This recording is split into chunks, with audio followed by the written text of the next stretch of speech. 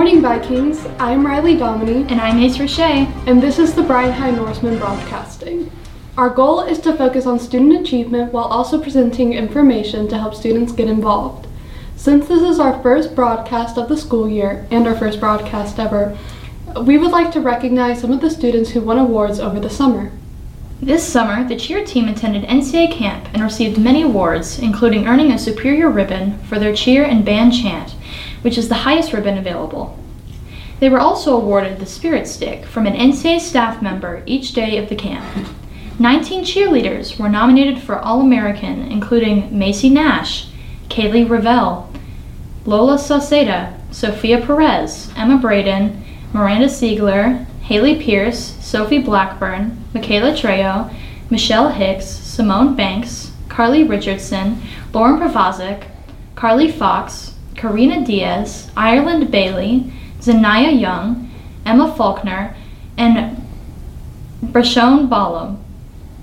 2 cheerleaders were named as All-American Team Cheerleaders, Macy Nash and Kaylee Revelle. Macy also received an Individual Leadership Award, which is only awarded to 3 girls at the entire camp. The team earned the Herky Team Award, which is given to the team who exemplifies the qualities upon which the NCAA was founded, including leadership, values, and teamwork.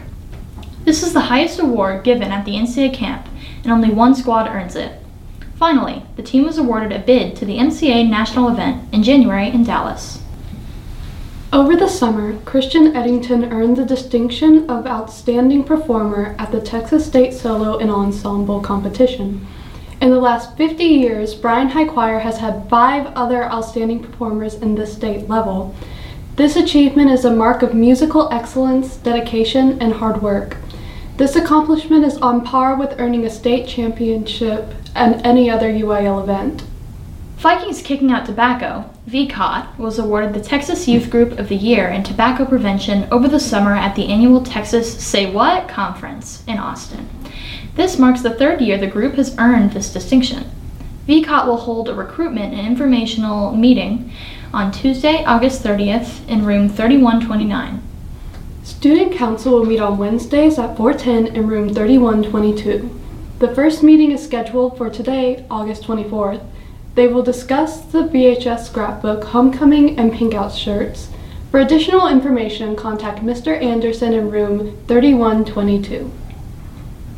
The National Honor Society will hold their first meeting of the year on Wednesday, August 31st in room 1200 immediately after school. If members are unable to attend after school, they can attend the meeting on Thursday morning at 7:45 in room 1200.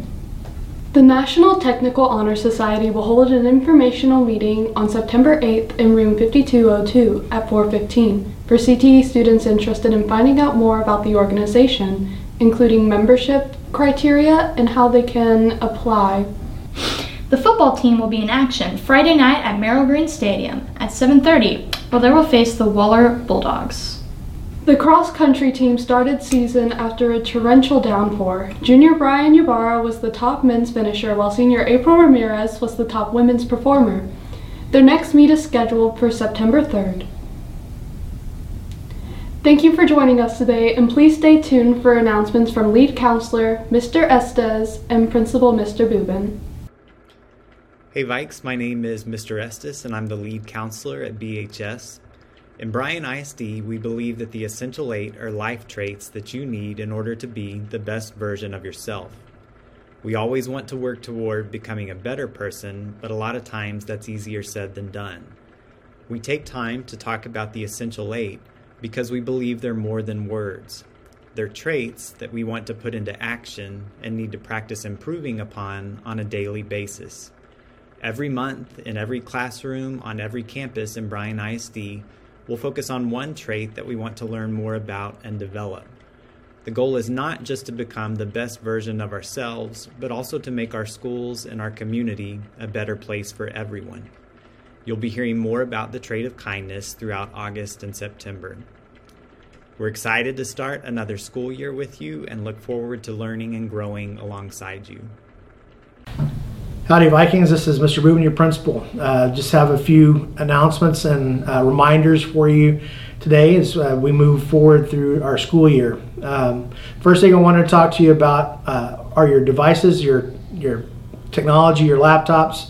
You want to make sure you're bringing those to school every day. That includes your chargers as well. Please make sure that those are being brought to school and brought to class. We are using those in most all of your classrooms, so please make sure that you're bringing those every day. I want to talk to you a little bit about IDs. We need to make sure that we're wearing an ID each and every day. It is a school safety concern. We need to make sure that everybody that's on campus is identifiable and they are wearing ID so that we know that they belong here.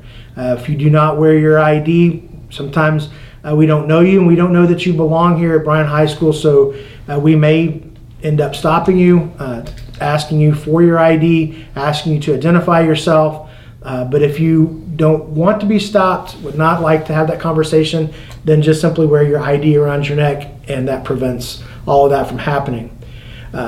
However, when we talk about IDs, you must wear those not only at school but at extracurricular events. So if you're going to a volleyball game or you're going to a football game, IDs are required to get into the gate or to get into the gym.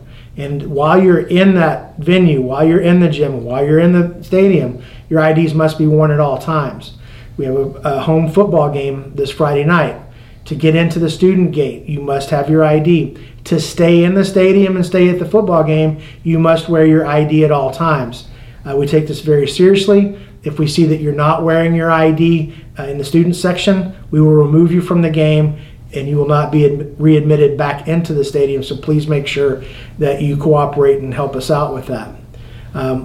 Also, we need to make sure that we understand what the dress code is and understand that we are here to enforce the rules. We constantly work on changing that to meet the needs of our students. However, the dress code is what it is. You need to make sure that you're aware of the dress code policy and that you're following it.